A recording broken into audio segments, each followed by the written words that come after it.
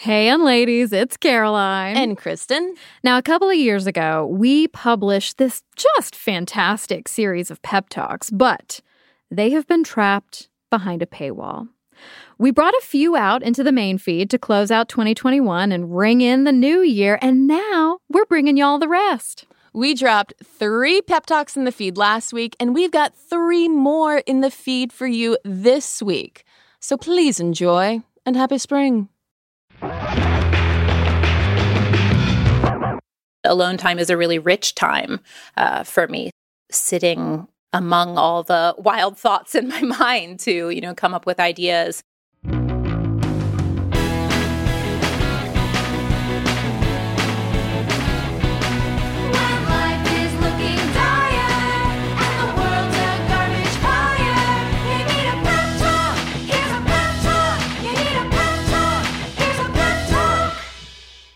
Hey, y'all, and welcome to the Unladylike Pep Talks album. I'm Kristen. I'm Caroline. Pep Talks are pick-me-ups for when the patriarchy gets you down, starring some of our favorite, most inspirational, hilarious, and brilliant unladies. Today, writer and podcast host Julia Bainbridge is sharing with us how to be alone, a topic she delves into on her show, The Lonely Hour. And Kristen, we have to tell everybody, we know and love Julia like IRL. Yeah, we are bragging that we do have friends. It's true. We don't just sit at home talking to our Alexas every day. We've actually hung out with Julia. Right. And meeting Julia in person, if you listen to The Lonely Hour and know that she is someone who talks a lot about being alone, you would not think that if you met her, because she is one of just the most refined, hilarious, well-dressed women I've ever met, to be honest. Not to mention, Kristen, she was just featured on Curbed because her apartment in New York is so fabulous, as is her wardrobe. I'm sorry. I'm a Julia fangirl. Actually, I'm not going to apologize for that. Julia, I love you. But Caroline, when we aren't Google stalking people we admire, we do spend a lot of times by ourselves. Oh, yeah. Not just talking about you and me alone in the podcast studio, but especially since we work for ourselves and not in offices, we literally spend a good amount of each week by ourselves, which on the one hand can be awesome. Yeah, oh yeah. That introvert side of me definitely needs the alone time. But Caroline, this was something that I used to have the hardest time with, especially in my 20s when I was single and ready to mingle. There was just a span of years where it was so hard for me to be alone. Literally just in my bedroom alone, sitting still. I didn't want to do it. I didn't want to be near it. Get me out, get me around people. Because in retrospect, having since been kind of forced to spend a lot of time alone, you know what the scary thing, for me at least, about being alone was? Having to be alone with my thoughts. When you're alone, you don't have the other chatter. It's just you. And sometimes, it's easier, I think, to just try to tune yourself out. Well, sure. And there's also the fact that, solitude and loneliness both are totally stigmatized. It's kind of perceived as selfish if you want to be alone. It's also seen as pathetic if you are alone, no matter how you yourself might view it. I'm the ultimate only child. I love my alone time. Being able to literally and figuratively just close that door and sit in my silent house. I, meanwhile, am the youngest of 5. And even then, growing up, I hated having to play by myself. I remember my mom always having to instruct me to entertain myself because I would want to always be playing with my older siblings, who might not have wanted their little kid sister around all the time. And so I just couldn't stand it because I think in my youngest child brain, I associated being alone with someone not wanting to be around me. Well, yeah, it's funny because like you in my 20s, that was really hard for me. I did experience like outright loneliness if, for instance, I wanted to stay out and continue hanging out with people, but everybody else, wanted to go home. And then they paired off. Oof. God, and then I would have to just go home and open a beer and sit by myself. And there was just a lot of like self-loathing in those moments. Did you ever do the thing where you'd go home with someone else who you really didn't like, but you just didn't want to be alone? I had entire relationships based on that premise, Kristen. But it was different as a kid. I literally, like, when I was little, and I barely remember this, but my mother loves to tell this story. My mother would host Thanksgiving every year, still does. I was a tiny child, and I was basically like the only child in this suddenly full house, packed with adults. Packed with turkeys! Packed with all these turkeys. And I looked at my mother when I was very small, and I was holding a picture book under my arm, and I said, I'm going to my room to read. None of these people will come bother me, will they? My mother looked at me, didn't miss a beat, and was like, no, Caroline, they won't open your door. Just go to your room. And that's kind of like a through line up to now that I'm 35 years old and I still have that emotional need to go to my room and read a book and close the door. Well, and you and I have also worked out our like aloneness needs too, as the more we've worked together and whenever we started like traveling together, there are definitely times where like I will just kind of disappear or like you might disappear, and it's not a thing. It's just like I just need to mostly, to be honest, I just want to be able to put on my headphones and listen to my podcast stories. Listen to your stories. I got to see what Michael Barbaro was talking about. But it does seem like you and I are no strangers to that idea of solitude versus loneliness. It seems like we've been in both places, but that we're very familiar with the line. And it's something that today's pep talk giver, Julia, is really familiar with. I mean, this is honestly something that she explores on each podcast with her guests, that idea that loneliness and aloneness are both so stigmatized and that you can't really talk about it. And the idea, too, that like loneliness is some massive social epidemic. She actually is a social epidemic skeptic when it comes to this idea of loneliness being like this cultural disease. Instead, she looks at how our culture of individualism and how some of our like media-fueled social disconnection plays with our identities. It's really interesting. And I also just want to say, too, that the whole not wanting to be alone with my own thoughts, like that anxiety, I haven't totally grown out of it. Yeah. Like I recognize it more now. But speaking of like always wanting to listen to my stories and my podcasts, like that now for current me is the thing that I have to watch. Like, am I binge listening to all of these podcasts because like I really need to know all of the stories? Or do I just not want to hear the chatter in my own brain? And it's tough. It's tough. Yeah. Why? I mean, I use work as that plug, to be honest. And that's why you're such a great work wife. And to be honest, like for instance, it took me weeks. I have therapy homework that my therapist gives me. And it took weeks to actually do the first quote unquote assignment because it really did involve putting work down, sitting in my silent house, and listening to those thoughts in my brain. And that can be hard. Like, I love my alone time, but maybe even at 35, I still don't love being alone with myself all the time. Totally agree, Caroline. So listeners, draw yourself a bubble bath or, pretend you have a bubble bath worthy bathtub. Oh, God. Oh, yeah. Oh, it's so real. And let Julia guide us all into some solitary bliss with how to be alone.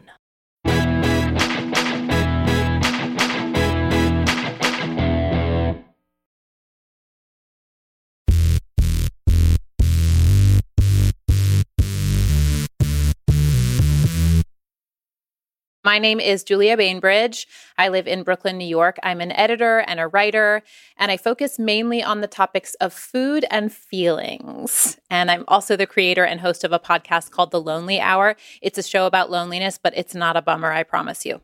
What my show does is kind of catalogs people's experiences with loneliness, but also all corners of aloneness, right? So loneliness and solitude, which is something we seek. It has a kind of more positive bent.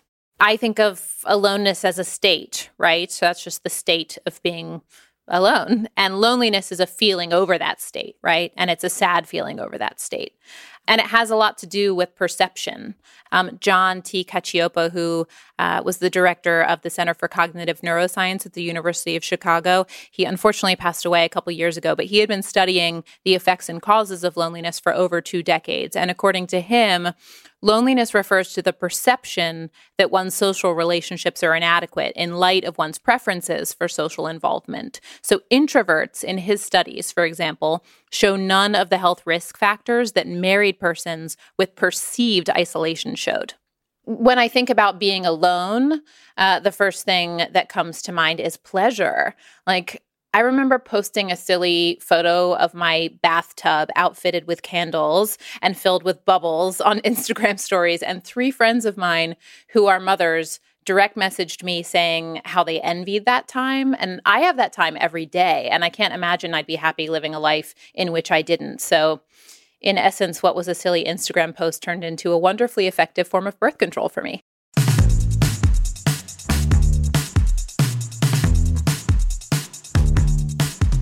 So I started the Lonely Hour for a number of reasons. I mean, I think, sure, part of it was my own personal experience being single and not really wanting to be and having a hard time, not a hard time dating, but a hard time really partnering off and looking at why that was the case, not only for me, but so many women in New York who are my age. And frankly, a lot of them are like really attractive and who are hardworking and present well. And, you know, they're ambitious and they're really ready to be a giving partner. And I just feel like we all were looking around like, where are they? And I think that sort of encouraged me to look at all the ways in which we're living now that are different from how they used to be, sort of some cultural shifts. So, of course, you've got dating apps and how that's changed how we interact or don't, frankly, you know, all the ghosting, all this, the sort of commodification of people, the video gamification of dating, but also just some of the trends that social scientists are reporting, like we're more of us are living alone than ever before.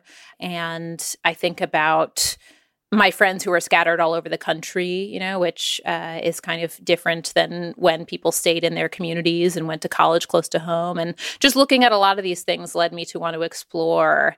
I mean, for the first time ever, single adult women outnumber married adult women in the U.S.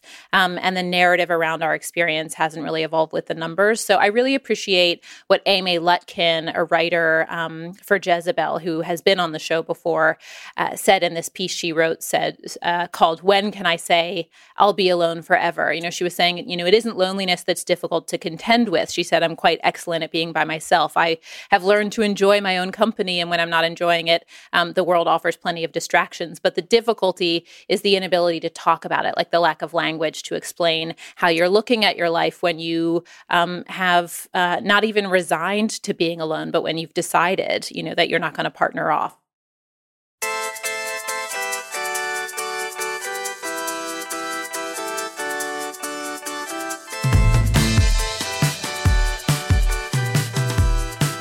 The moment I really thought I would make a show out of these things that I think had been marinating for a while was I had visited one of my brothers in Virginia and my niece there, and I was riding the train back to New York, where I would return to my apartment, which I have myself, and just thinking, about not only my brother, but a lot of friends my age who have even 3 children at this point, and just thinking about how different my life looks like than theirs, and how different a lot of the lives of friends my age in New York City look than these other friends who maybe don't live in big urban areas. The personal experience that led me to explore the topic really was like singlehood in your mid-30s, but certainly moving to Atlanta. So I'd been in New York for 10 years, and I had already started the show at this point, but it definitely gave me a new perspective on the topic. I lived in New York for 10 years. I moved to Atlanta for a job, and it's hard moving to a new city in general. I think it's also hard maybe when you're a little older, to move to a new city and find friends. And though Atlanta welcomed me with open arms, I missed the world I'd built for myself in New York. And so that was a lonely period right after moving to a new place.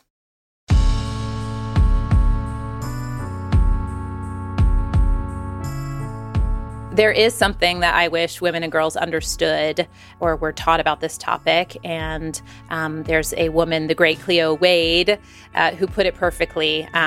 This is a short poem called Owned by You Alone.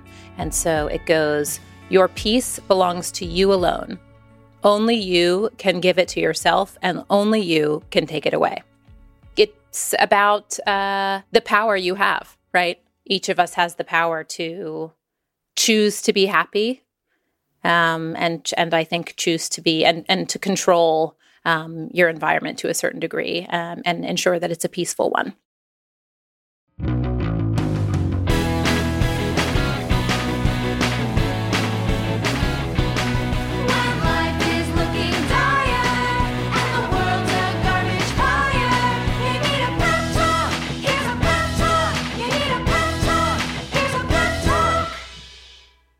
Hello, ladies, or shall I say unladies, or any type of person who's listening. I'm Julia, and I'm here in hopes that I can encourage you to love being alone. I've lived with other people, and I've lived alone, and I much prefer the latter. My apartment is decorated exactly how I want it to be. And if it's not, if there's something about it that's not quite right, and I don't have the money to fix it right now, I'm the only one looking at it, and I can be patient. In the mornings in this apartment, I tune my loudspeakers into whatever I want. Maybe it's my favorite SZA song, which is Go Gina. Actually, every song on the Control album is my favorite SZA song, but I like Go Gina in the morning. Anyway, maybe I want to listen to the latest episode of Unladylike.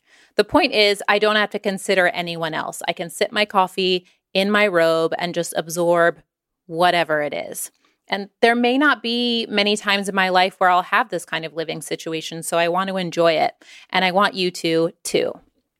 This extends beyond the home. I love going to movies by myself.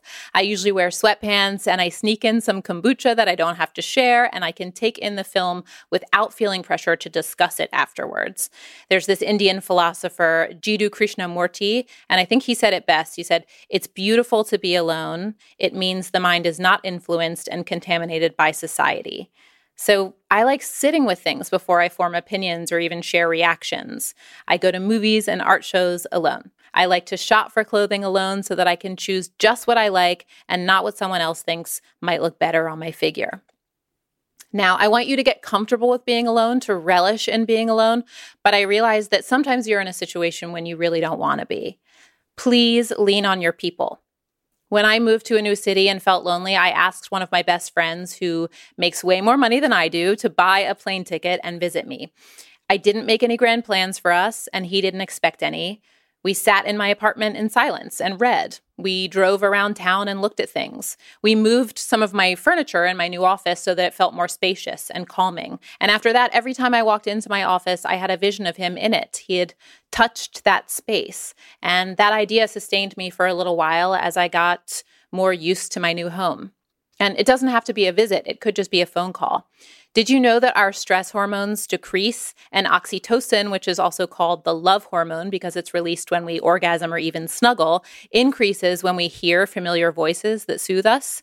A couple months into my life in that still new city, I asked one of my best friends if we could schedule weekly phone calls. We did. We even put them in the calendar. You can ask people for help. They really do want to give it to you. And the last thing I'll share is that more Americans are living alone today. The numbers have grown steadily since the 1920s. Maybe you live alone and love it. Maybe you live with people and love that. Either way, I'm sure you get lonely sometimes, and that doesn't make you strange. Loneliness is part of being human. We all feel it at times, even when we're surrounded by other people. So I promise you, you are not alone.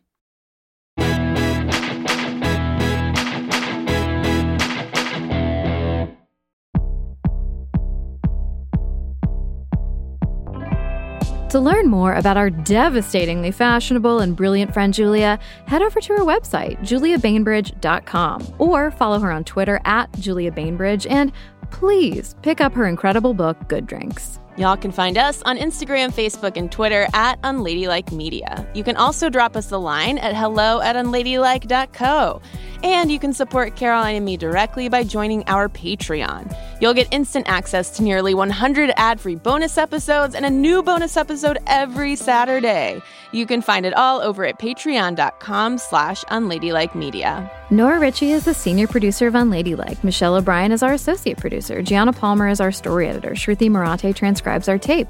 Our music is by Flamingo Shadow, Amit May Cohen, and Sarah Tudson. Mixing is by Jared O'Connell. Sound design and additional music is by Casey Holford and Andy Christens. Special thanks to Abigail Keel and Aaron Nestor, plus Casey Holford, who wrote original music for our Pep Talk series, and Nora Ritchie, Jenny Barish, and Joanna Kelly, who contributed vocals. Our executive producers are Peter Clowney, Daisy Rosario, and Unladylike Media. This podcast was created by your hosts, Kristen Conger and Caroline Irvin of Unladylike Media. And remember, need some pep in your step? Get Unladylike. And I love getting high. Getting high! Belly high. We'll find you. Stitcher.